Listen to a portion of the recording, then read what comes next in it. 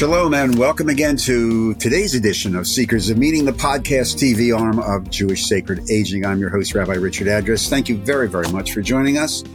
And again, if you'd like to make a suggestion or a comment about the programs or suggestions for future ideas, email me at rabbiaddress@jewishsacredaging.com and check out the website jewishsacredaging.com for a variety of different resources, etc., that speak to our generation. Speaking of our generation, it is with great pleasure and much anticipation that I welcome to today's show Dr. Laurence Steinberg, professor at my alma mater, Temple University, the great mighty Temple Owls, who has just recently written this book for all of us, You and Your Adult Child, subtitled How to Grow Together in Challenging Times. That title alone could keep us going for maybe 2 or 3 centuries. But Dr. Steinberg, thank you very, very much for joining us. How are you? I hope you're well and enjoying the new year, our new year, and just being well. Thank you. I am, and thank you for inviting me. I'm looking forward to our conversation. Let me just start with the title, You and Your Adult Child. So this, and by the way, in all the workshops, especially the grandparenting workshops, the a lot of the stuff that we do as part of our teaching in Jewish Sacred Aging in congregations and JCCs around North America, a lot of the issues that you raise come up all the time. So could you define for me when you say you and your adult child? Because as we talked a little bit before we went on, there's differences between my adult child when he's 25 or 30 and when he or she is 45 and 50. Right. Talk to me about that. Well, let me begin by saying that this was a very long conversation between my editor and me. It was very hard to come up with the right term because in the English language, I'm not sure about other languages, we don't have a word that refers to the age range that I was interested in. You know, we have infants and children and teenagers and so on. Often in psychology, we talk about young adults. Sometimes we talk about emerging adults. But those terms are typically reserved for people who are in the first half of their 20s. I don't think that most people who are 35, let's say, would think of themselves as young adults. So we didn't want to use either of those terms. And I wanted the book to be for parents with children in their 20s and 30s, because I think it's different after that, although maybe that's a sequel that, that I don't know. Next book. The next one. We struggle with all kinds of things. And when you're, one of the hard things to do is to come up with a title that's going to reach the audience that you want to reach. And we couldn't make it so long, let's say, that it said you and your child who is in their 20s or 30s. So we just said, let's call it what it is. It's an adult child. And if some readers want to read it because they have a child who's in their 40s, that's fine. Some of the issues apply. But the target really was for parents of people in their 20s and 30s. If you want, we could talk about the origins of the book and why that is. Yes, that you anticipated the next question. Yeah. So it wasn't my idea. My training and my expertise is in adolescence and young adulthood. But AARP, the organization that supports adults who are 50 and older, approached Simon & Schuster, with whom they have a long-standing publishing arrangement, and said, we're hearing from a lot of our members with kids in their 20s and 30s that they're having trouble with a lot of parenting issues. And we'd like you to find somebody to write a book about this. Wow. And just complete luck for me, the person that they called at Simon & Schuster happened to be my editor. And so my editor called me. He had edited my previous book. My editor called me and said, are you willing to take this on? And I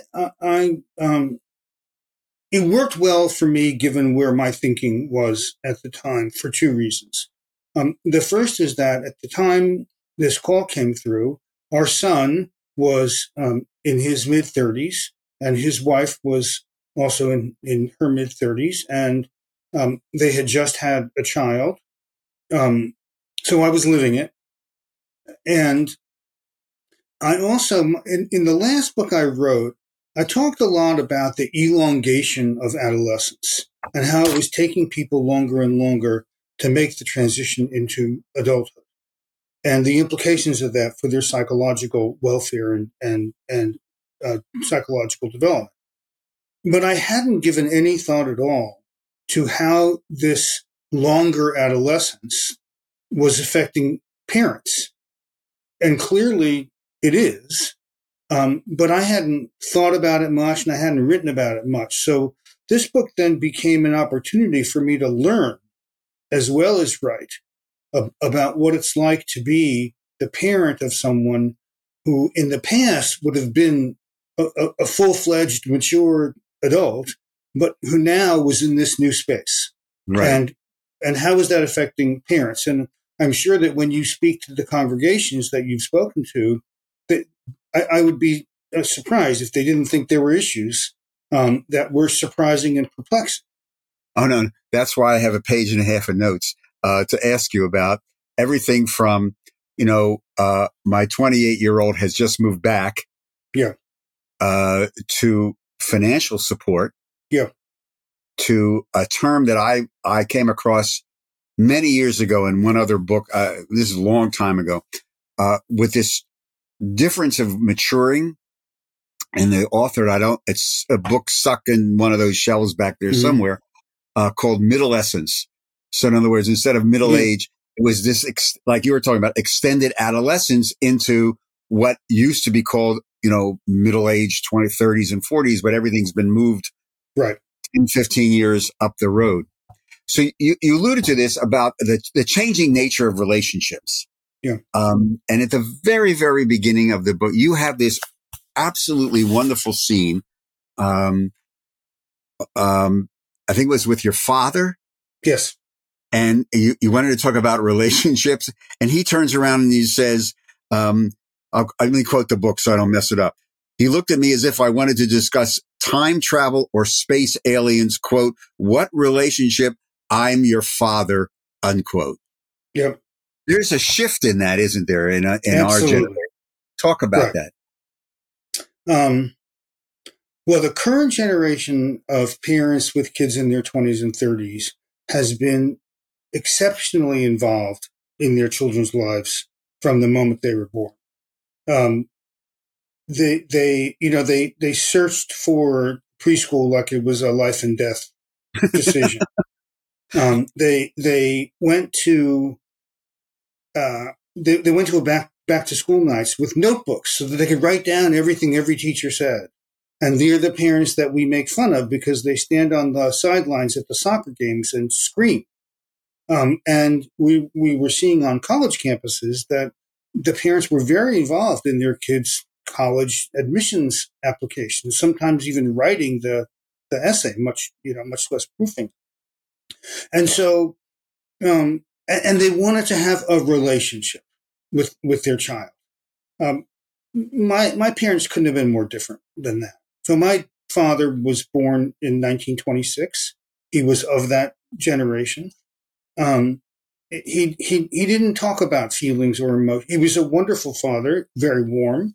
We had a great alcohol relationship, but the language didn't make sense to him. As I say in the book, you can't imagine a father saying what my father said to me to a child today. That is relationship. What do you mean by that? I'm your parent. So today's parents are very different.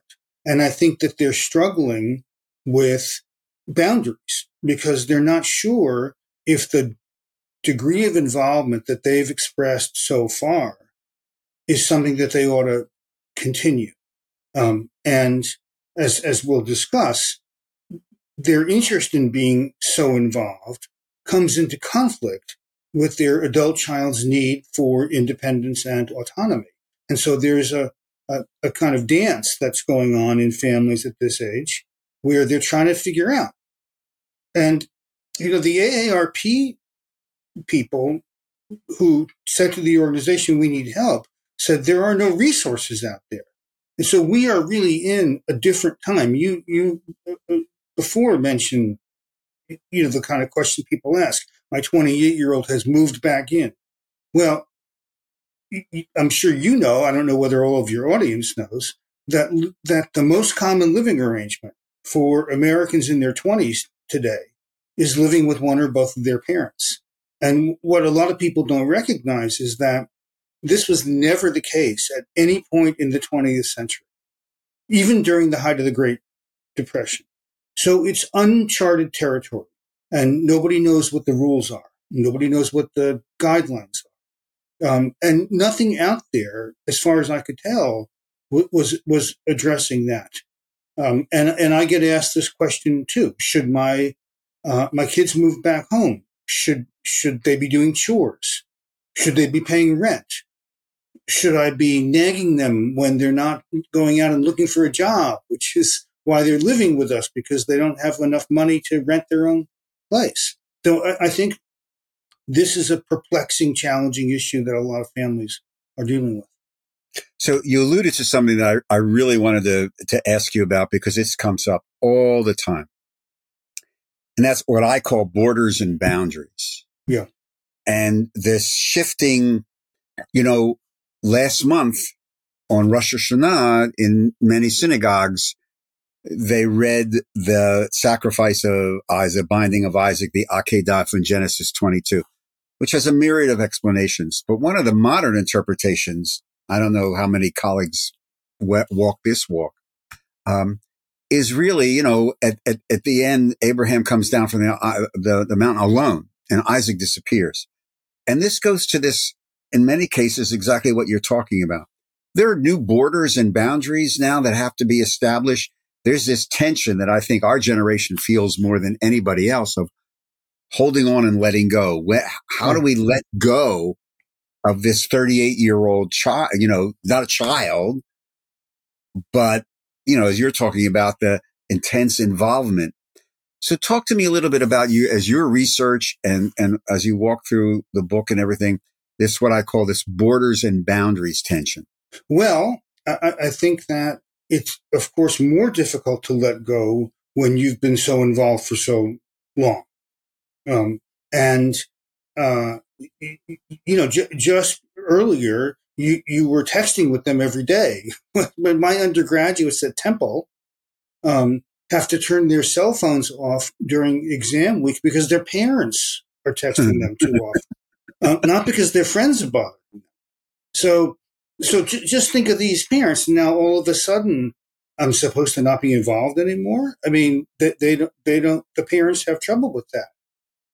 At the same time, the kids are wanting, understandably, to feel like competent, capable adults, and so they love their parents and they want to still have them in their lives, but they don't want them to micromanage the way that they may have done previously.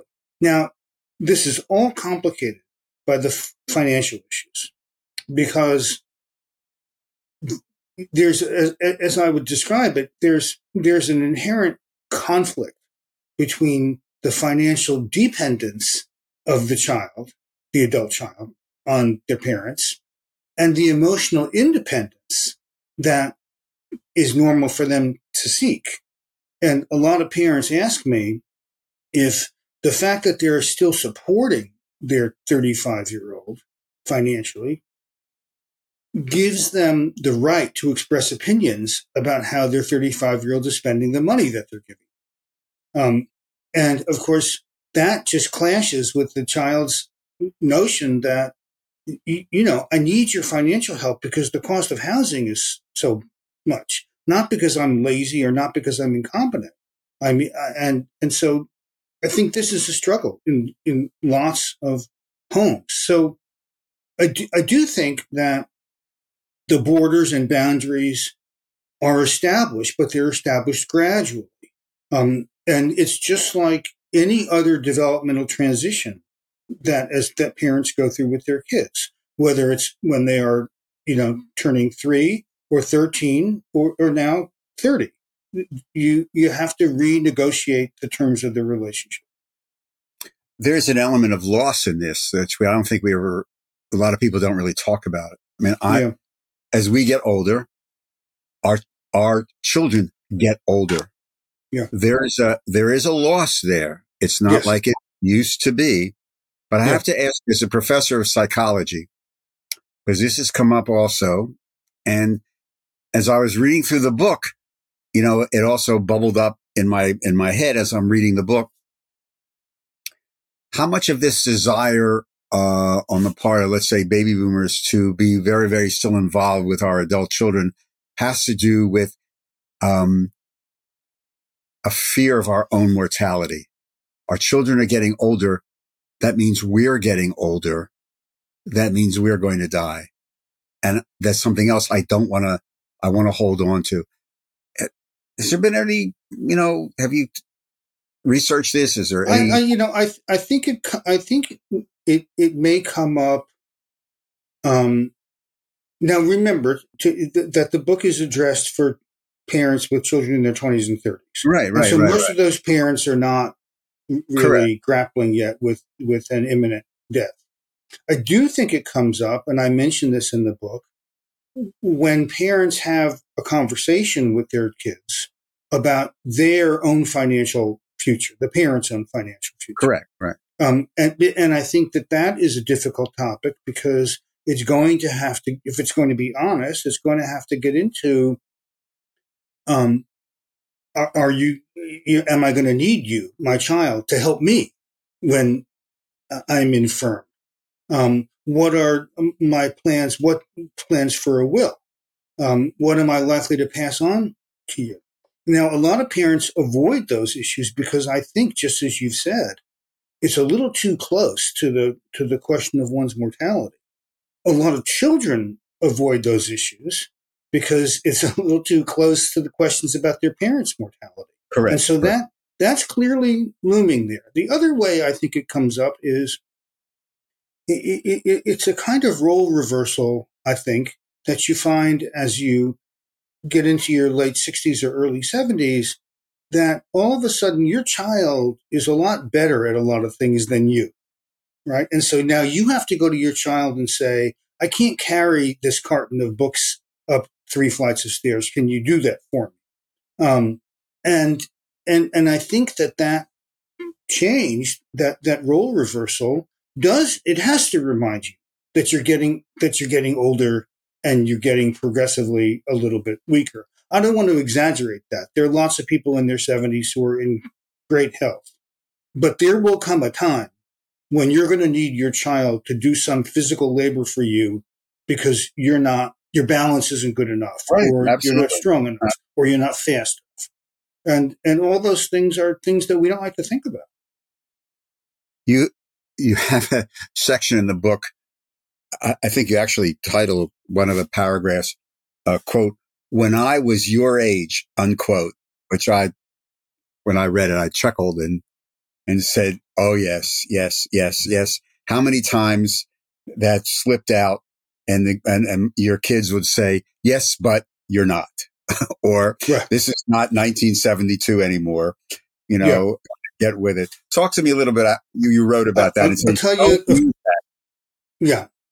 Not only don't use it, don't think it, because when we came up with the subtitle to the book, How to Grow Together in Challenging Times, we meant challenging times in 2 different ways. We meant it in terms of the fact that this is a challenging developmental period, this 20s and 30s, but we are also living in challenging times. And the challenging times that we're living in historically are what make the period of becoming an adult and moving into adulthood very different today than it was in previous generations. I'll tell you a funny story.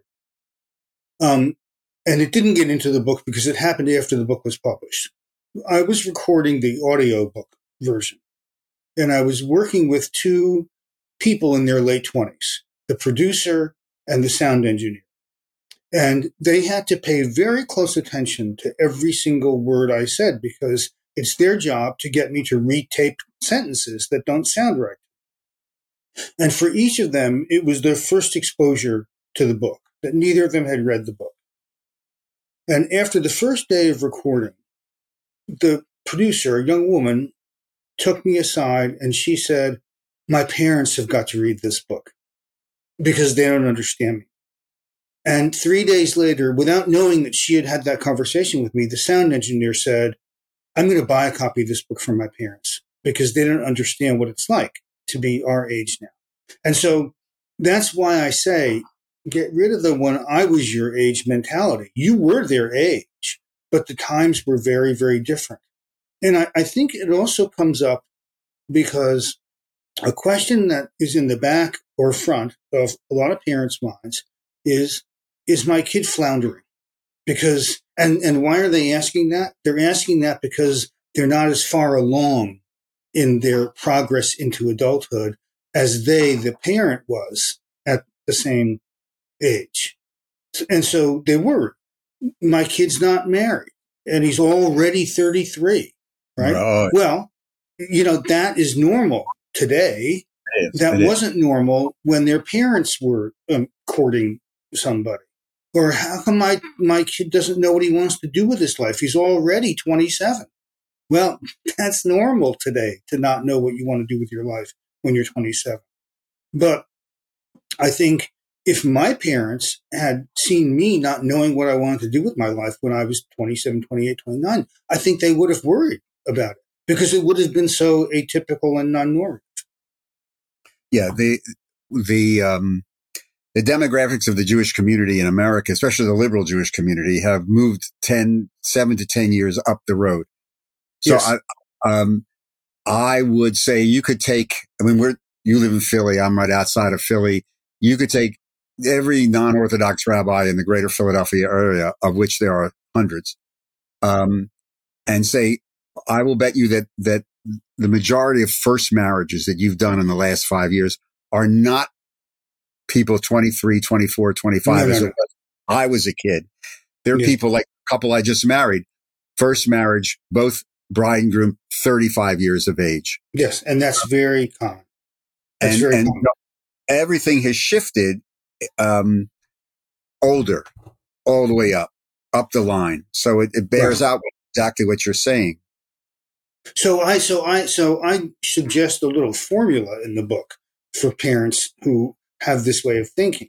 If you want to compare where your child is to where you were at the same time, subtract 5 years from your age. In other words, if your child is 35, don't think about what you were like when you were 35. Think about what you were like when you were 30.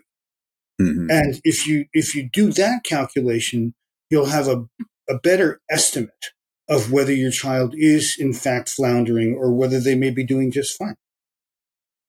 One of the issues that you talk about comes up, to be honest with you, just came up yesterday in a conversation I had with a couple.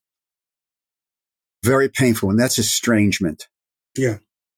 Could you talk a little bit about, because there are more people who are dealing with this than I think we really want to admit. Well, when I first agreed to do the book, like most authors, I wanted to know what else was out there. And I went to the various online bookstores and I looked at, parents of adult children, and the vast majority of the books were about estrangement. And they made assertions in the flap copy for the book that I found very hard to believe. And they all referred to a particular article that had appeared in the popular press that said that 25% of adult children were estranged from their parents. Right. And I thought, this does not seem right to me. I mean, I said, I honestly don't believe this. And so I went to the research literature. Well, there are a couple of points to make. The first is that estrangement is defined in very loose ways that vary a lot from study to study. Some people define estranged as not getting along with rather than having cut off communication with, which is how I think of estrangement. If you look at the actual families that report estrangement, the vast majority of them, 80% of them, have a child who's estranged from a parent that never really was in their life to begin with. Now, that's very different, right? So you have a family where, the typical scenario, the child was 2 years old, let's say, and the mother and the father aren't getting along. And maybe the father has some problem that the mother is concerned about. And she leaves him or she kicks him out of the house. So now the child grows up without ever really knowing that person and would say, yes, I'm estranged from my father. But I don't think that that's what we mean when we think that there's a problem of estrangement that's widespread. So only about 8% of adult children are estranged from parents in a way that I think the word means, which is you were once close to them, and for whatever reason, you've broken off contact with them or they from you, and it's lasted, more than a month, more than a couple of months. That number is very small, very small. But painful nonetheless. Painful nonetheless. And, look, 8% is not a small number when you think about how many millions of people there are out there. I think that looking at the reasons for estrangement is very helpful. One very big reason is that the parents can't accept the child's sexuality. And so their child comes out or their child announces a different gender identity, and the parents say, we can't, you're not our child anymore. And the child says, well, then I'm not going to talk to you. It's as simple as that. Sometimes a relationship between a parent and a child becomes so conflicted that it's so emotionally taxing that one of them, or even maybe both of them, say, you know what? I think we're just better off not talking to each other.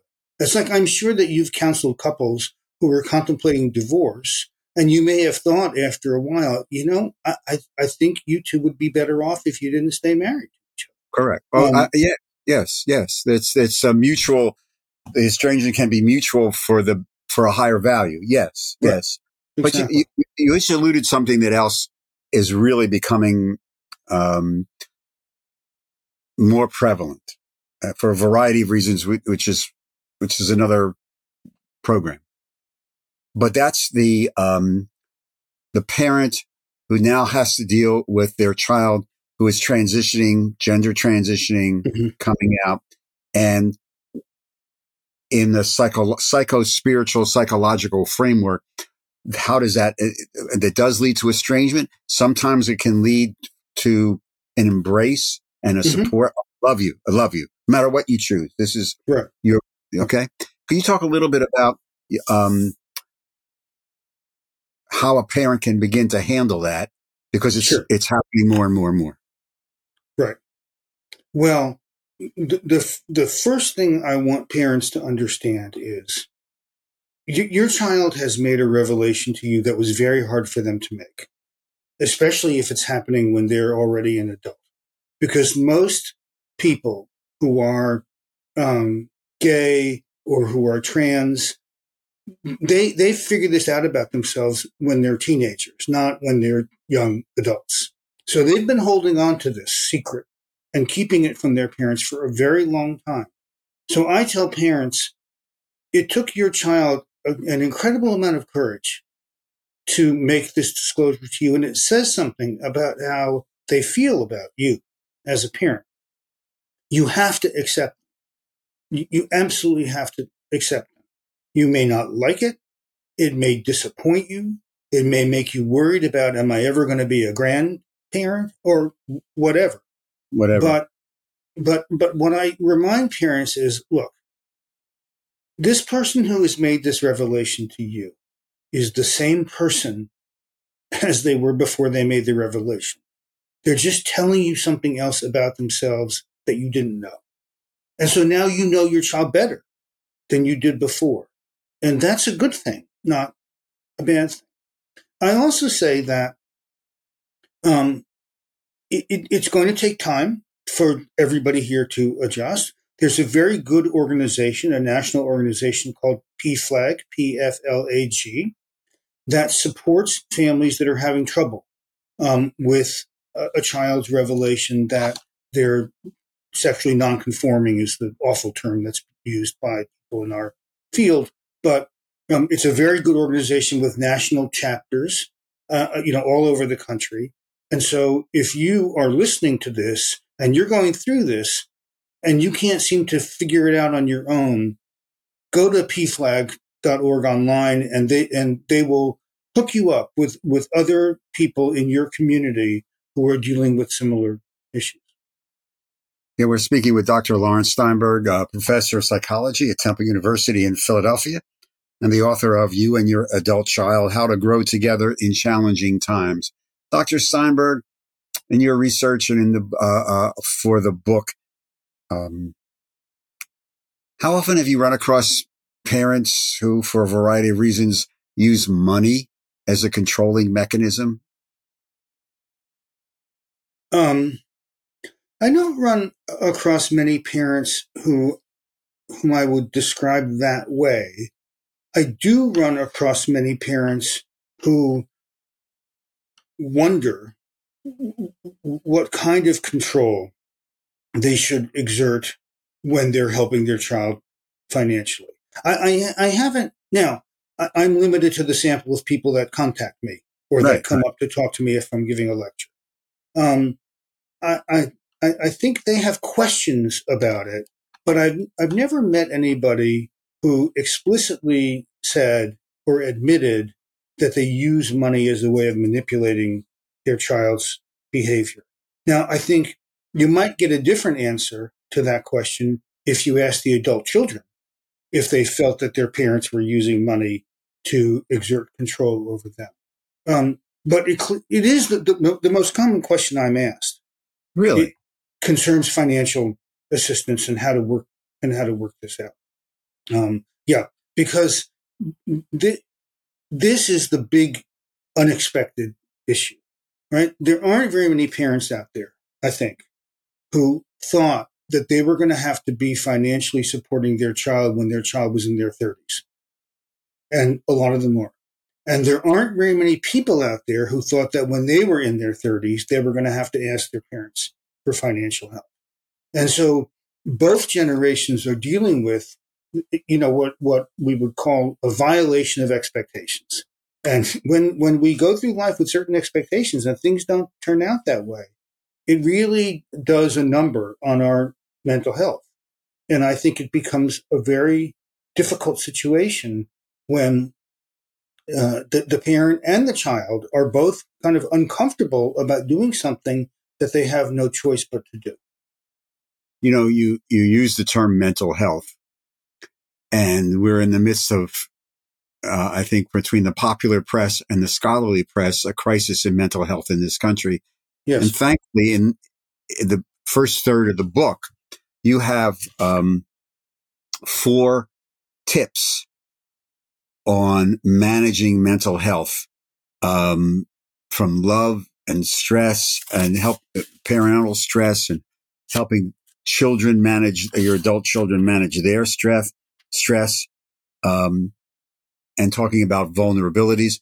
Mm-hmm. Because this is so prevalent, and it is in the book, thankfully, and so many parents are dealing with this because it has a ripple effect on their own mental health.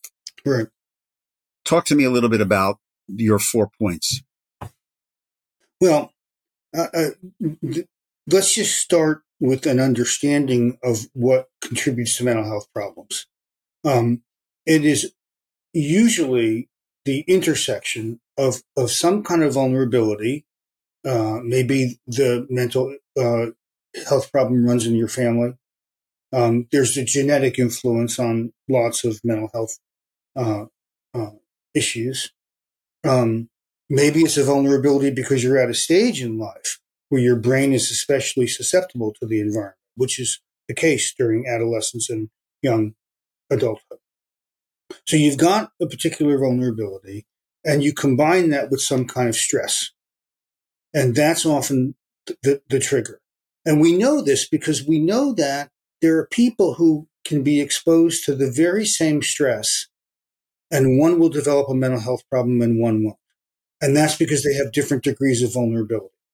And we know people who have the same vulnerabilities, but don't develop the mental health problem in the same way, or maybe not at all. And that's because their level of stress exposure is very different. So what this means to me as a psychologist is that we have to learn how to manage stress. When people come to me and ask me about this crisis and the trends in mental health problems, and they ask what's causing it, and I say a lot of things, and I then start to tick them off, and I say, look, there is no shortage of things to be depressed about these days, especially for young adults. Climate change, the uncertain economy, the incredible increase in the cost of housing, the political divisiveness that we live within, the idea that pandemics are going to be a way of life in the future, the threats to women's reproductive autonomy, bigotry and racism. I mean, and not to mention the fact that this generation of young people has been told over and over and over again that they will never have a life that's as nice as their parents' life. Now, if you want to depress somebody, why don't you tell them that every week, right? So to me, the most important thing you can do as a parent is, first of all, to not be an additional source of stress for your child. And second, to help them learn how to manage stress in healthy ways. And I suggest some specific things that people can do. Meditation is very helpful for stress management. Exercise is very helpful for stress management. Sleep is very helpful for stress management. So that, I think, would be the most important thing that parents can do. You can also help your child get help. And one thing I spent a lot of time in that chapter talking about is the limits on how involved parents can be in their adult children's mental health care, because there are very strict laws governing privacy and disclosure. But you can help your child find help. Now, whether you're going to be a part of the therapy or the treatment is going to be up to the therapist and your child, not up to you. And so to love, support, help with learning how to cope with stress, and not being a stressor yourself to your child would be 4 really important things for parents to do. There may be other tips in the chapter. I don't have the book open in front of me, but if there's another one in there that I missed, please remind me and let our audience know. The stress in this particular chapter about minimizing stress and open conversation about you say tell your child about any vulnerabilities that they may not know about, etc. It goes back to something you're saying at the beginning about open communication, the fluidity of the relationships, because those relationships change as we grow older, as our children grow older. And also, if you have multiple children, as we have all experienced, right? Child A, you may deal with one way, but that way doesn't work with child B or C. They're very different individuals.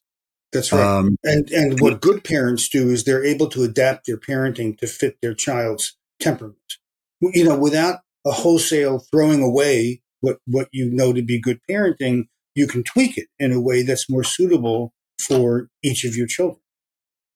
And thankfully also, and for those of you, and I really urge you to try it and get this book, Dr. Steinberg deals with, step parenting and the residuals of divorce, because again, given the statistics, especially within, our community in the United States, the challenges of being a step parent and different borders and boundaries, because there's a whole different set of borders and boundaries that deal with that, and psychospiritual issues that emerge from that. And that's also covered within the book. Before we run out of time, of all the material that you researched, there's probably parents of the age that we're talking about listening or watching this or going, what's the one, I know it's a softball question. What's the one piece of advice that's constant that you would give these parents of adult children?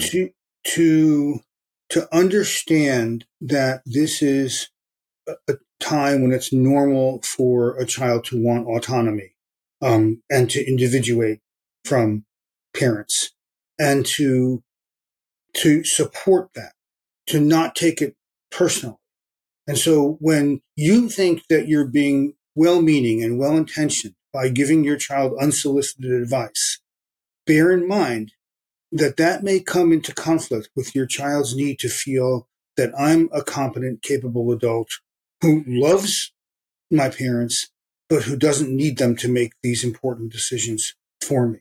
And so when your child says, I don't want your help on this, or when they roll their eyes at your suggestion, even if it's well-intended, just understand that they're going through a period of development that's tricky for them as well. And if you can understand that, I think you can build a much stronger and better relationship.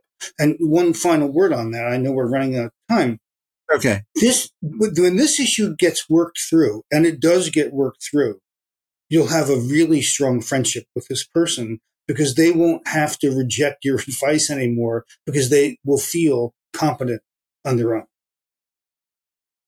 Dr. Laurence Steinberg, the author of You and Your Adult Child, How to Grow Together in Challenging Times. Simon & Schuster, available at the usual suspects where you get your books, either brick and mortar or the great God Amazon. Dr. Steinberg, thank you very, very much. There's so much in here, and I appreciate your time and your willingness to come on to Secrets of Meaning and talk about it. And I wish you just a year of health and joy and peace, and enjoy the new grandchild, enjoy the the children you have, and just stay healthy. Okay, so thank you very much. Good luck with the book. And Happy New Year to you. Thank you again for joining us on today's edition of Secrets of Meaning, the podcast arm of Jewish Sacred Aging. Again, if you'd like to support our work, please go to the website, jewishsacredaging.com. Click on the donate button and just follow the prompts. If you'd like to become a sponsor of some of these podcasts, again, just email me at rabbiaddress@jewishsacredaging.com. Secrets of Meaning is produced at the Broadcast Center of Lubetkin Media Companies in absolutely perfect Cherry Hill, New Jersey. And a big shout out to our producer, Steve Lubetkin. Thank you for joining us. We appreciate it very, very much. Keep in touch. I'm your host, Rabbi Richard Address, and I look forward to seeing you on our next edition of Secrets of Meaning. And until that time, please stay safe, everybody. Stay healthy. And most of all, be kind to one another. Take care. Thank you. Shalom.